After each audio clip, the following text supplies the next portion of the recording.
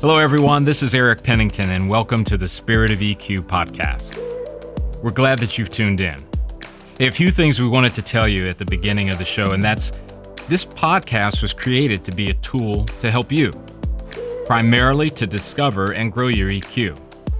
Science and our own lived experiences confirm that the better we are at managing our emotions, the better we're going to be at making decisions, which leads to a better life.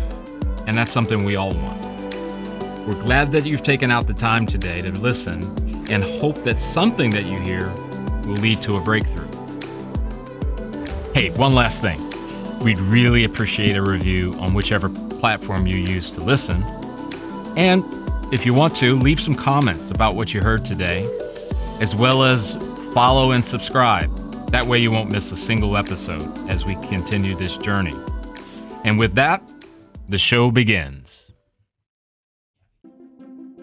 Hello, everyone, and welcome to the Spirit of EQ podcast. My name is Eric Pennington, and joining me as always is Jeff East from the Spirit of EQ. Hi, Jeff. How are you? Hi, Eric, and all our listeners. I'm doing fine. Today's episode is on anxiety and EQ. Life is a journey. Spirit of EQ helps shape and guide the road ahead for individuals, leaders, teams, and organizations striving to realize their full potential through emotional intelligence. Spirit of EQ is a coaching and consulting company that assists individuals and businesses to reach their full potential by developing emotional intelligence. In business, managers and leaders recognize the value of training to develop leadership skills.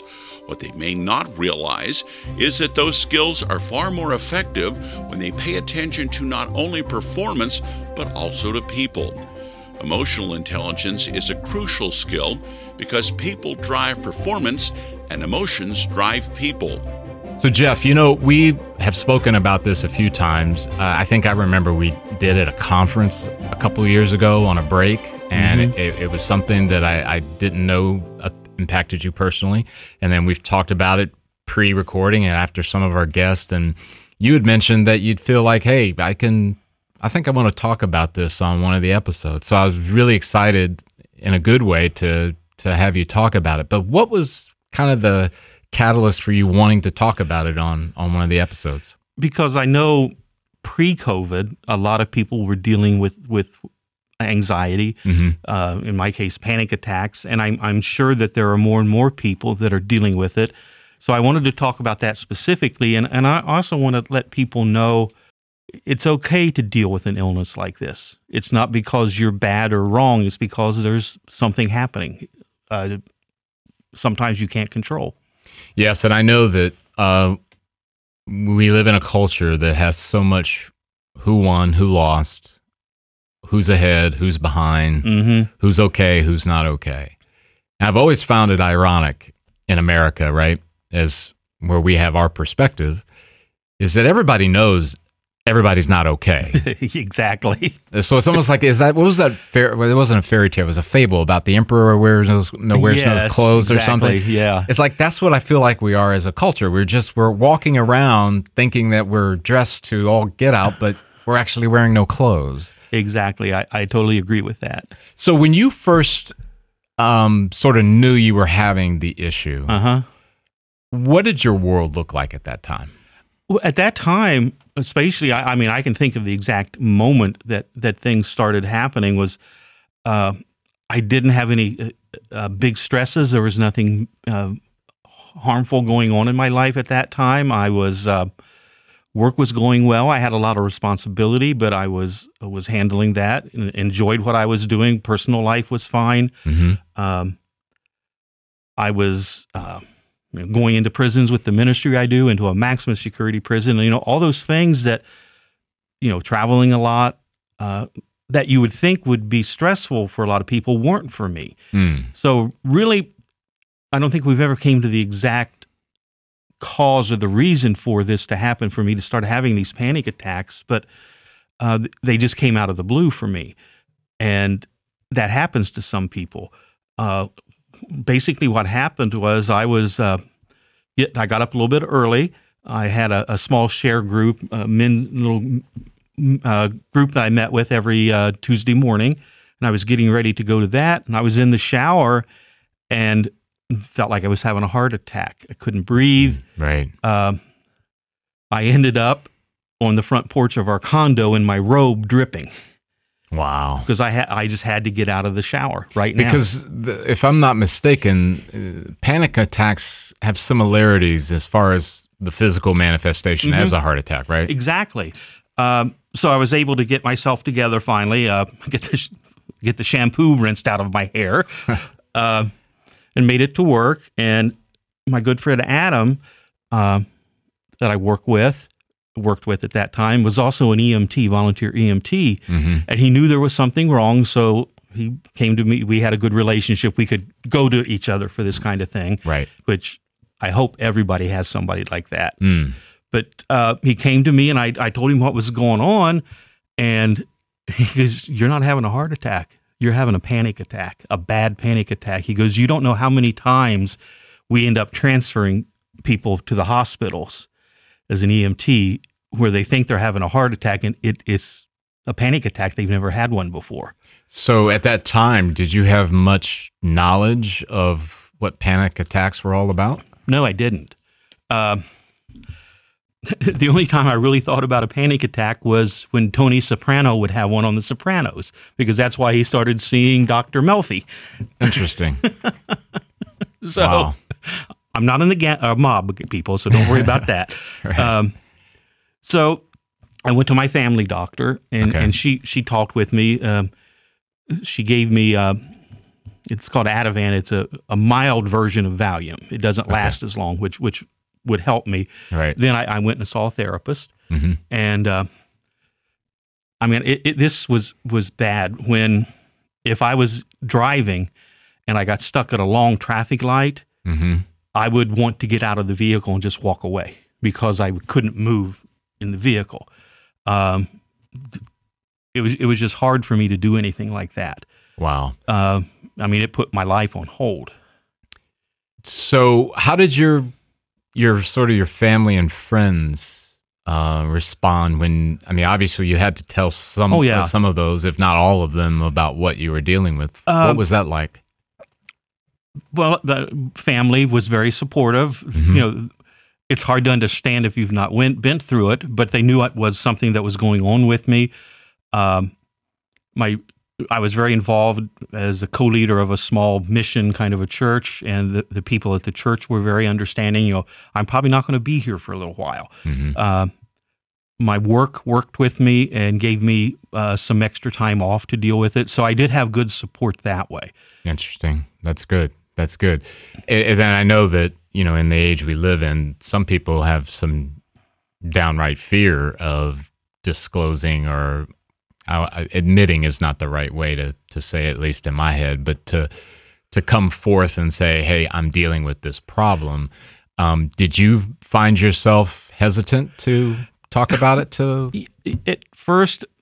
But, you know, talking with my doctor, seeing the therapist the first time, my friend Adam, no, I was able to go, okay, this is an issue I'm going to have to work with, and I am not going to be able to do anything about this if I try to continue as normal, because you just can't.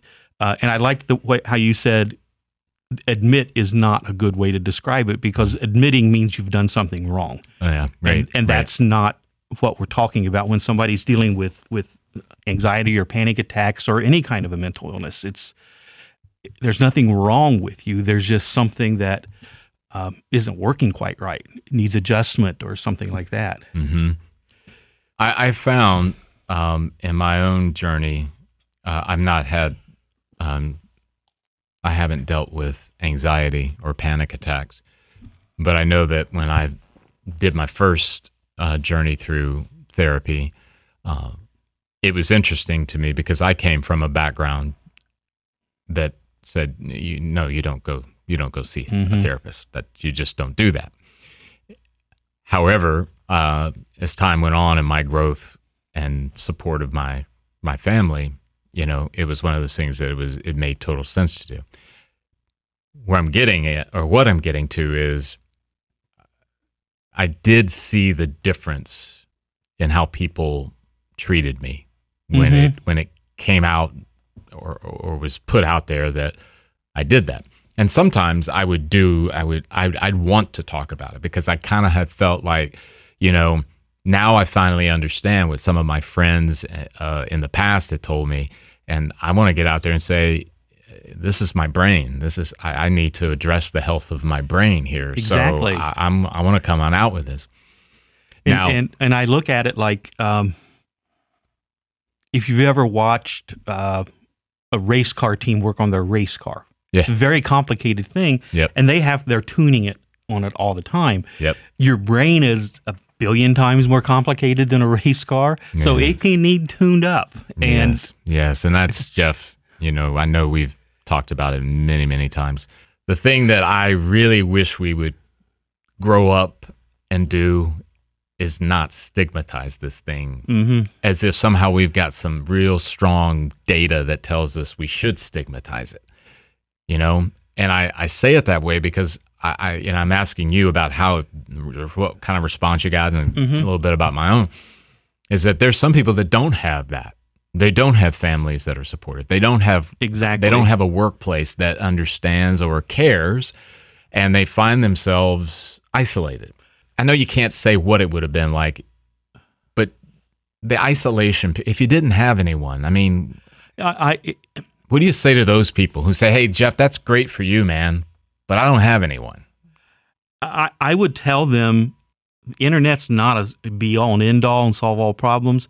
Find a support group. There are tons of support groups out there. Yeah. Find a good support group with people that you can meet with that it's just like AA. They're going to understand what you're going through because they're going through it. Yeah, the shared experience. And the thing is, I think with what we're talking about is, it's just like alcoholism. It's not, you're not going to reach a point and say, I am cured. I don't have to worry about it anymore. Right. So it's a sharing experience. It's a present and a future, not just a past. Well, and I think the more we can look at our brain health, as I alluded to, again, with that lens of curiosity and not judgment, I think it allows us to, for lack of a better way of saying it, and it's not mental health, but I have a brother who's an addict. And one of the things, and I used to talk to him about, you need to own your addiction. And that would make him recoil because he thought, well, if I admit that, or if I say that I own it, that means I'm bad or that I have a problem. And I used to try to, I can't do that anymore, but I used to try to, I said, here's what I mean. I don't mean own it like you walk around like it's something around your neck that points to you having this issue, disease, whatever you want to call it. I said, it's you owning and saying, you know what? I need to tackle this. I need to take full ownership, because I would think of it in terms of ownership is I have some things I need to do to take care of this. Yeah, it's like if somebody has a heart condition or has cancer. Yes. If they don't own that, they're not going to go get the treatment. They're not going to make the changes they have in their life. So they own it. Okay, I have heart condition, so I have to do these things to stay alive. I'm now owning that. Yes. Not because I'm bad, not because I've done something wrong. Yeah. It's because it is. Yeah.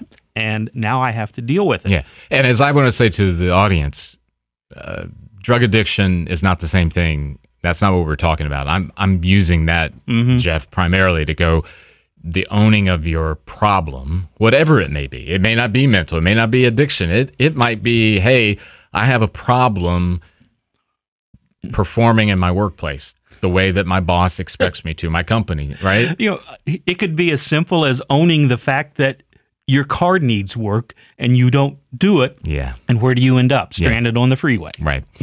And I guess from the perspective, getting back to your journey, did you find, was there anything that said, hey, I'm cured, I'm good, I now I can forget this ever happened? Or did you find, were you able to accept that? No, I knew that this was going to be an ongoing thing, working with the therapist. And if I can remember, I'll send Brett a link I got to get the name right. I think it was called the Anxiety and Phobia Workbook. Oh, okay. Or maybe the So other way around. potentially in show notes. Okay. Yeah. All right. Yeah, if I can get that to him. No, I knew this was going to be something I had to work with because it was going to be a process. Like when I first met with the therapist, we talked about some things I could do. And one of the places that would set off a panic attack was going into like a large store with a bunch of people and a bunch of commotion. So one of my first assignments was there's a Walmart not too far from where we live was to walk to the back of the Walmart and back out. And I couldn't do it at first. That sounds something simple, but you have to do those things. And, there were other things that he wanted me to do to keep pushing it. And then learning, and I think this is where the EQ part comes in, I hadn't really been that deep into the field of EQ at that time. I wish I would have. It would have made me adjust quicker than it took me. But now I see what I was doing was EQ, but I didn't know what that wasn't what it was. Right. Because I have to constantly look at what are the things that could cause one of these. As you know, if it's in some place where I don't have control of movement, in an airplane, like I said, the truck, if I stopped my truck in traffic and it was a long light and there was 100 cars around. Yeah. So it was things like that. And it wasn't too long, a few months after this first started happening, I thought I was doing very well. I went to my barber. And this is the old style barber where you keep track of who came in before you and after you, and you just wait your turn while you're reading the magazines and stuff. And I realized I'm next. And then my mind went to, well, you're going to have to sit there perfectly still with that, while he's doing this. And one started. So I had to get up and pretend to go to the bathroom and let the person skip ahead of me to get that under control. So I constantly have to be aware of the things that can set it off. What's interesting? I know, the proper term of that we're human beings. I almost advocate if we could change beings into becomings. Yeah. Because, Jeff, when I think about what you described, I don't see it from a lens that, oh, Jeff, you have a problem.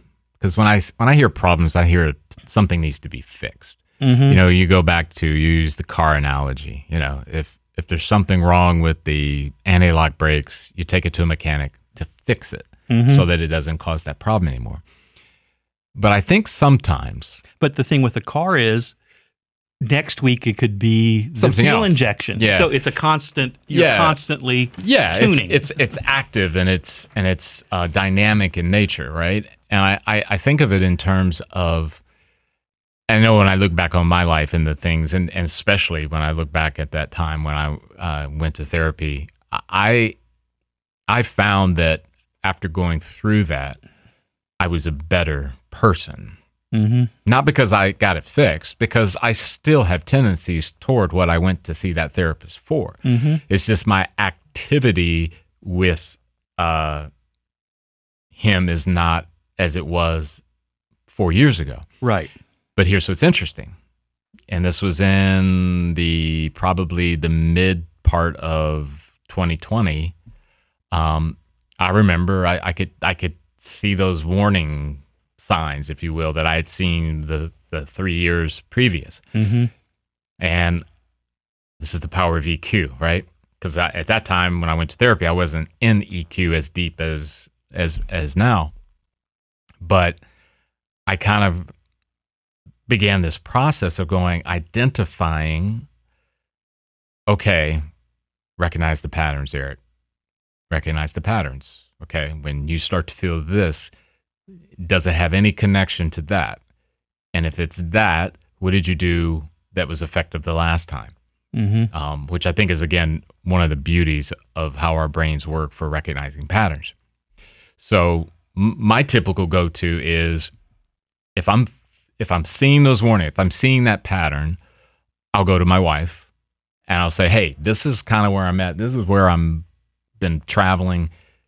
Do you think it's what maybe I encountered before? Should I go and look at talking to my therapist again? If she says, well, let's talk it through. And then it determines, well, no, I probably don't need to. I probably need to do something that's more self-care. Or it might be, yeah, maybe. Mm-hmm. Okay, then I have like 2 sets of counselors. I have my pastor, who is also a friend, an advisor, coach, mentor. He's a lot of those things. Mm-hmm. He can give me that cursory gut check. If it turns out that he gives me that gut check and it turns out that, you know what, this is a deeper thing, man. You probably ought to go see, boom.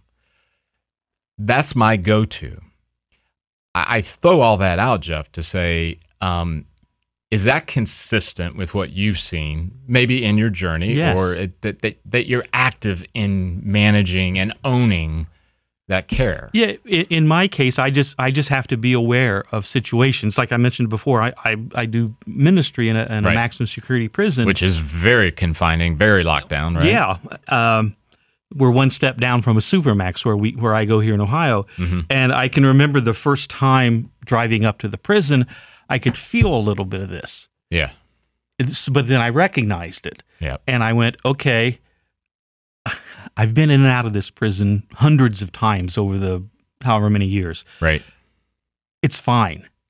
So I was able to control that. If I hadn't been paying attention to those feelings started, I would have Yes. let them Yeah. just go and go and go. And they don't like it in a prison if you start running around in a panic. That gets on their nerves a little bit. I was going to say, I can imagine that kind of tees off a little bit of an emergency. Yeah, and there's guys up in a tower with a rifle. Right, So, so you just don't want to do something like that. Or our joke is, if you do run, zigzag. Right. But anyway. Yeah, and I want to clarify for our audience as well that, this show is not about giving you therapy. Right. We are not licensed clinicians, and by no stretch. This show is just about our experiences with our brain health. And it happens to be that Jeff today is talking about anxiety. One of the things that I think, if you consider somebody, Jeff, who is fairly stable, right? Mm-hmm. And maybe not in a place where they need a clinician.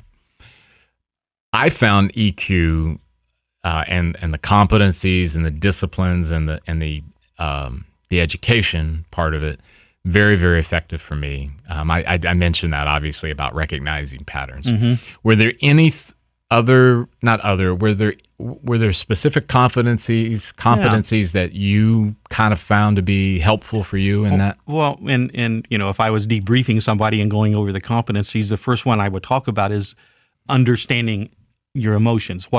Pay attention to what you're feeling. Mm-hmm. And that anxiety emotional spectrum, or however you want to say it, Mm-hmm. goes from, I just feel a little bit, this isn't quite right, to terror. So, where am I at on there? And then really pay attention to what it was, or what is going on. So if I'm feeling a little bit anxious, I've got 3 things I have to do that has to get done tonight. Okay, I can deal with that. That's not a problem. But then if I explore it and I go, this is going towards one of the triggers that I know can trigger me, then I can take control of that and do what I need to do. Mm-hmm. So understanding my own emotions, what they're telling me. You already mentioned recognizing patterns. It's basically learning a new neural pathway. We've talked about that I don't know how many times. Right. Understanding consequences, consequential thinking, making sure that, I remember that if I don't really take control of this right now, the consequence can be this, that, going into a full attack or whatever. So I'm going to stop you there. Okay. You're talking about the consequences. Were there any situations where you kind of found yourself being frustrated by what was happening to you? Yeah, at first, because, I'm working on this, and I would still, like I said, I didn't make it to the back of the Walmart the first time. That was frustrating. Mm-hmm. The thing with, as silly as it sounds, going to the barbershop. Yeah. Those are frustrating. It's not like, somebody's locking me in a little steel box with some air holes. I'm sitting in a barber's chair with that cape thing around my neck. Right. What's to be scared of? Right. But in whatever is not tuned right in my brain takes that and blows it up into you can't move now. So those are the frustrating things. And I was still frustrated that I still had to deal with this, but now I've come to understand that as long as I do these steps, everything's fine. Yes, and I think about it in light of, I remember how I was 20 years ago, if I can say it like that without feeling tremendously old. I used to do the typical, at least what in the world that we live in is, when I say typical, be careful. That idea of, I'm fine. You encounter the problem, you see that there's something not going the way that it should, and I'm going to push right through. I don't have an issue. You feeling okay? Yeah, I'm fine. That kind of thing. Not ever is a long time, I know. But do you ever find yourself in that place with it? Probably at the beginning, but as I've come to understand more, as I've gotten a lot older,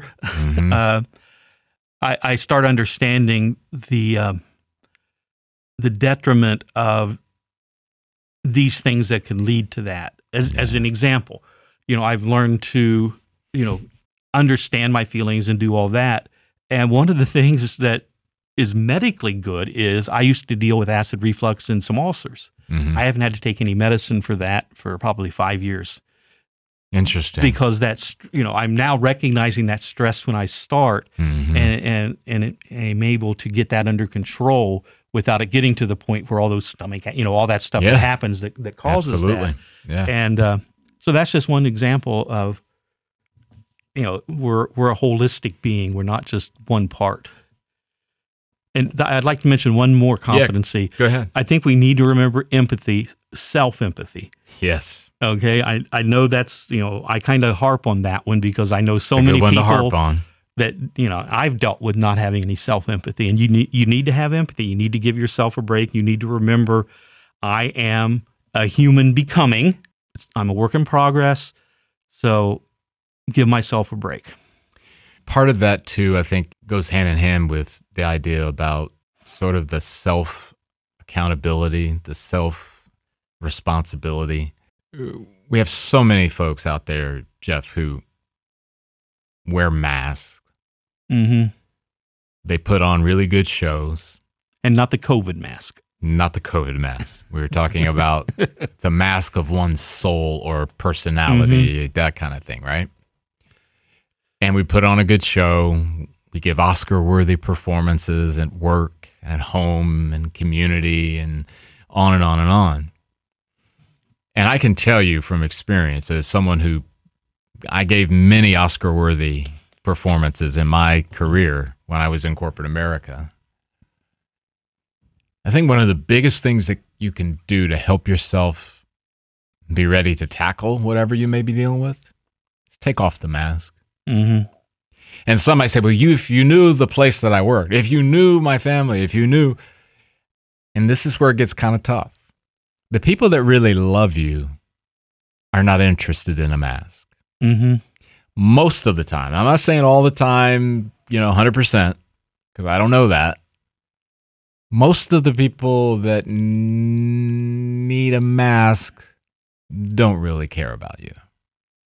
They're there for the show. They're there for the party.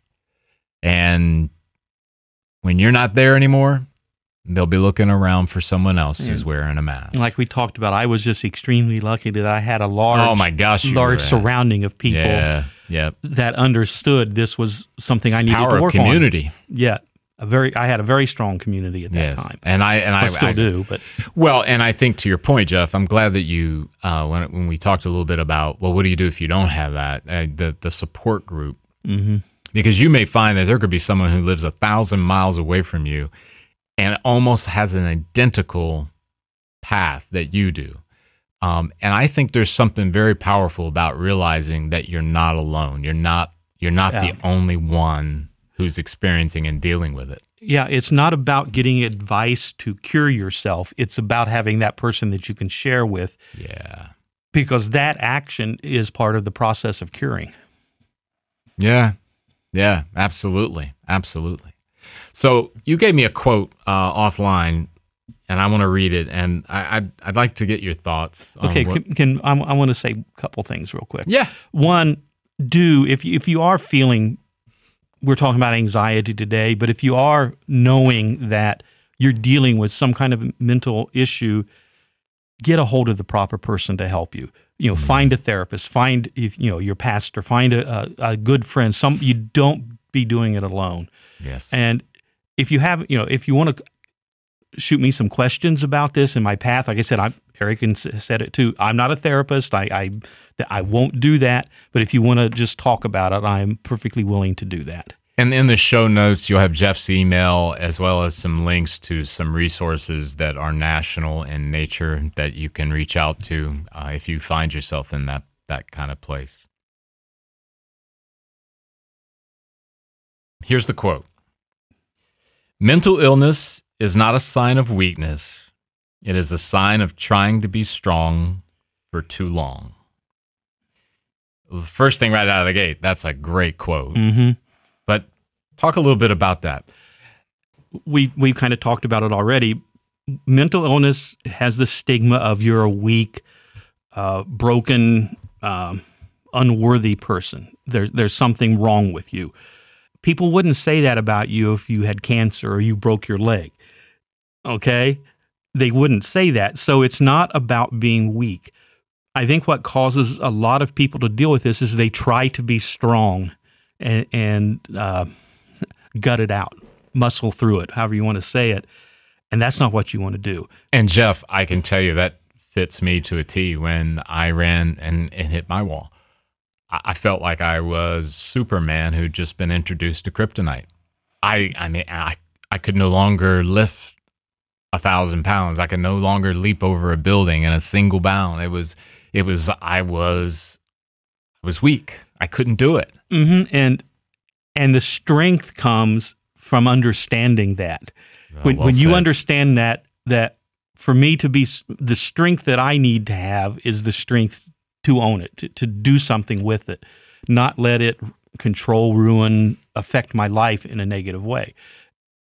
Chances are, like we've said, you'll probably never, ever be totally cured of whatever it is, but you need to develop the tools, and it takes strength, practice to develop those tools and use those tools to get yourself back where you want yourself to be. So that makes me think of another thing, and I want to let you continue on some insights on the quote. Are there some things, I was just talking to our producer, Brett, before we recorded today, and I use our company, Spirit of EQ, uses social media for education, announcements, the whole drill. But on a personal level, I didn't delete my Facebook and Twitter account, mm-hmm. but I removed the apps from all of my devices. Mm-hmm. And I won't go into the reasons of why I did that. That's another show. However, what it did for me is it did free up, and my mind, it no longer goes down certain paths that it had before.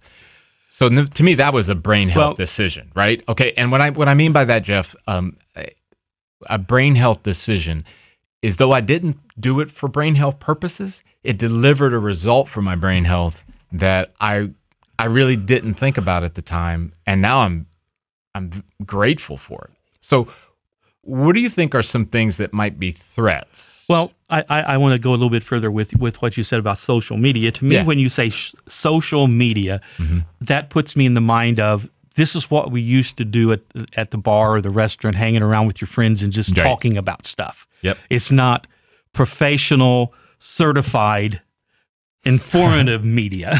It's social media. It's 8 million different people's opinions. Yeah. And yes, you can get very good stuff from it, but you're also going to get a lot of stuff that is hooey. Yeah, and as I was telling Brett, it's like I keep up on birthdays.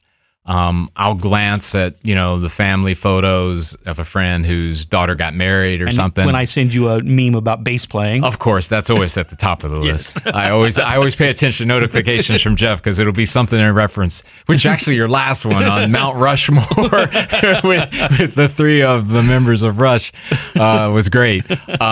But I digress. So Yes. The thing about that, I can't see myself going back to it, doing it the way I did before, because my brain is thanking me for doing that.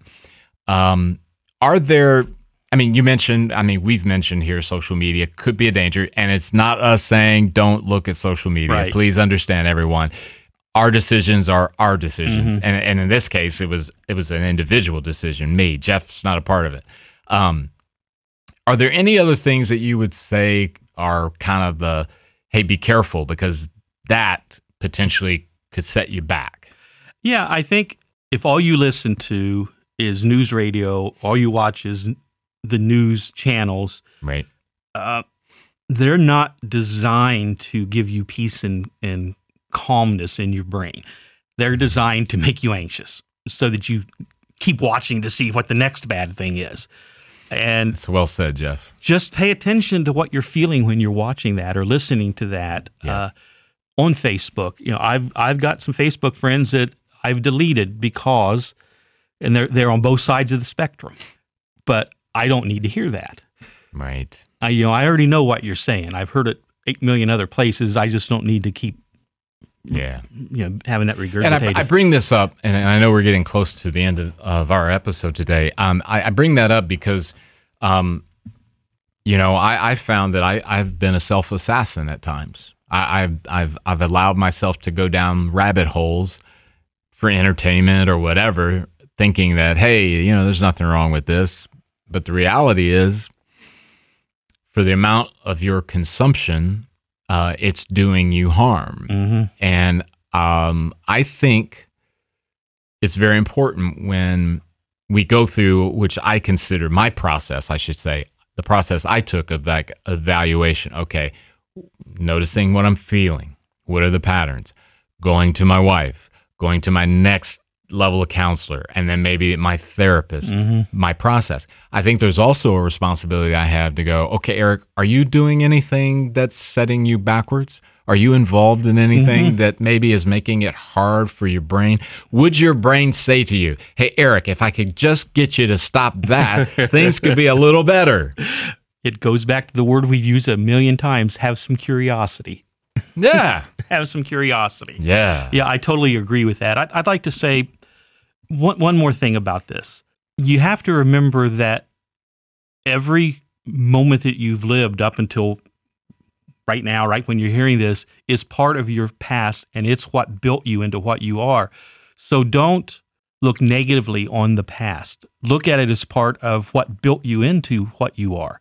And if part of that path includes some kind of, me dealing with the panic disorder, that's put me where I am, and it's made me more aware of things. So I don't want to say embrace it, but that's kind of what I'm saying. Jeff, it's who you are. Because, I started thinking for a moment, okay, well, what if I'm that person that says, see, Jeff, that's what makes me a train wreck or a bad person or I'm not good enough, whatever.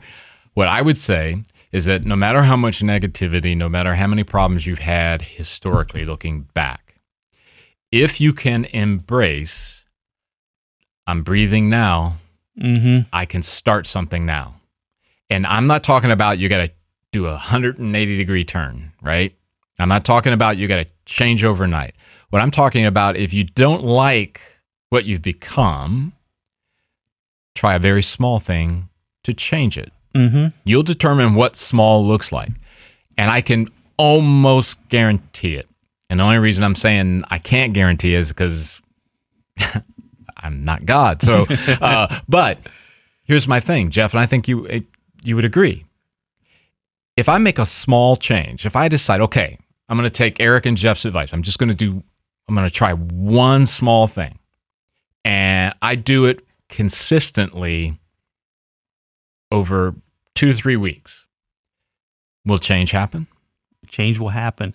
I mentioned that I do prison ministry. And like I said, for the last 15 years or so, it's been at Southern Ohio Correctional, Lucasville. Yeah. It's famous for a horrific riot. But if you can imagine the stress these guys are under, and through us coming in, we go in and we talk about our faith, but more so we talk about giving these, in this case it's a men's prison, but these residents tools to use.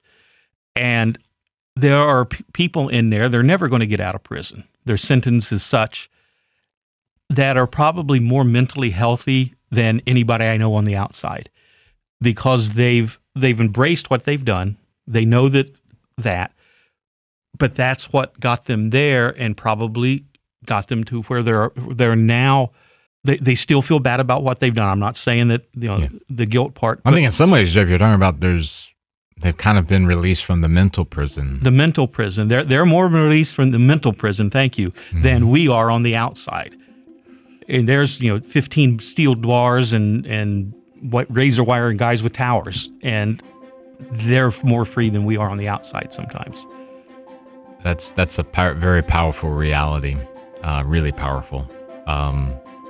So I'm sorry, Jeff, you just struck a chord there, and I'm like, wow.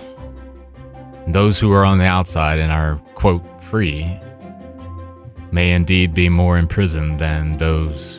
I have learned things from these guys on the inside. Yeah. Wow. Well, everyone, this brings us to the end of this episode. Really enjoyed having you, and we look forward to the next time that we're together. Take care. Hi, everyone. This is Eric Pennington with the Spirit of EQ. I'm not introducing a new episode today. I'm here to tell you some things that might help you.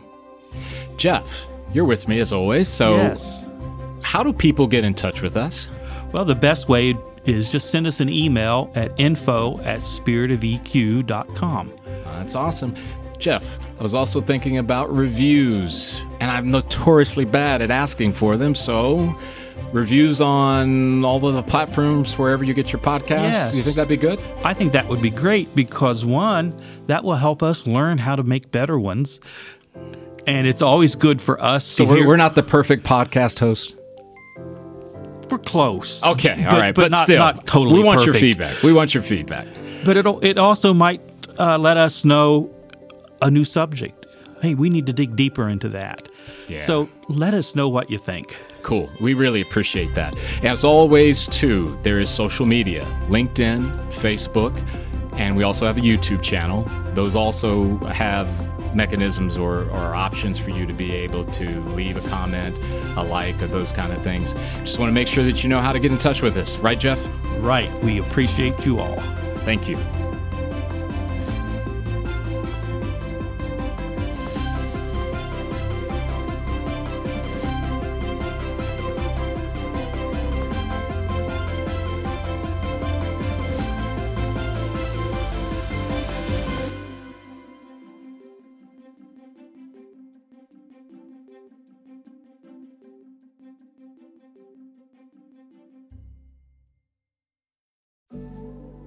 Hi, everyone. This is Eric Pennington with the Spirit of EQ. I'm not introducing a new episode today. I'm here to tell you some things that might help you. Jeff, you're with me as always. So yes. How do people get in touch with us? Well, the best way is just send us an email at info@spiritofeq.com. That's awesome. Jeff, I was also thinking about reviews, and I'm notoriously bad at asking for them, so reviews on all of the platforms wherever you get your podcasts. Yes. Do you think that'd be good? I think that would be great, because one, that will help us learn how to make better ones, and it's always good for us. So we're not the perfect podcast host? We're close. Okay, all right, but not, still, not totally we want perfect. your feedback. But it also might let us know a new subject. Hey, we need to dig deeper into that. Yeah. So let us know what you think. Cool. We really appreciate that. As always, too, there is social media, LinkedIn, Facebook, and we also have a YouTube channel. Those also have mechanisms or options for you to be able to leave a comment, a like, or those kind of things. Just want to make sure that you know how to get in touch with us. Right, Jeff? Right. We appreciate you all. Thank you. Once again, we really appreciate you tuning in today. One of the things that Jeff and I want to bring to your attention as well is that when we created this podcast, it was not intended to take the place of a clinician. In other words, if you find yourself in a place where there's something deeper going on or something that you cannot solve on your own, we do recommend that you reach out to a clinician of some sort. This podcast is purely opinion-based, and it is rooted in the desire to help you along your path in whatever way we can. However, it is never going to replace, nor should it ever be looked at as a replacement for clinical help in any way. Thanks again for tuning in.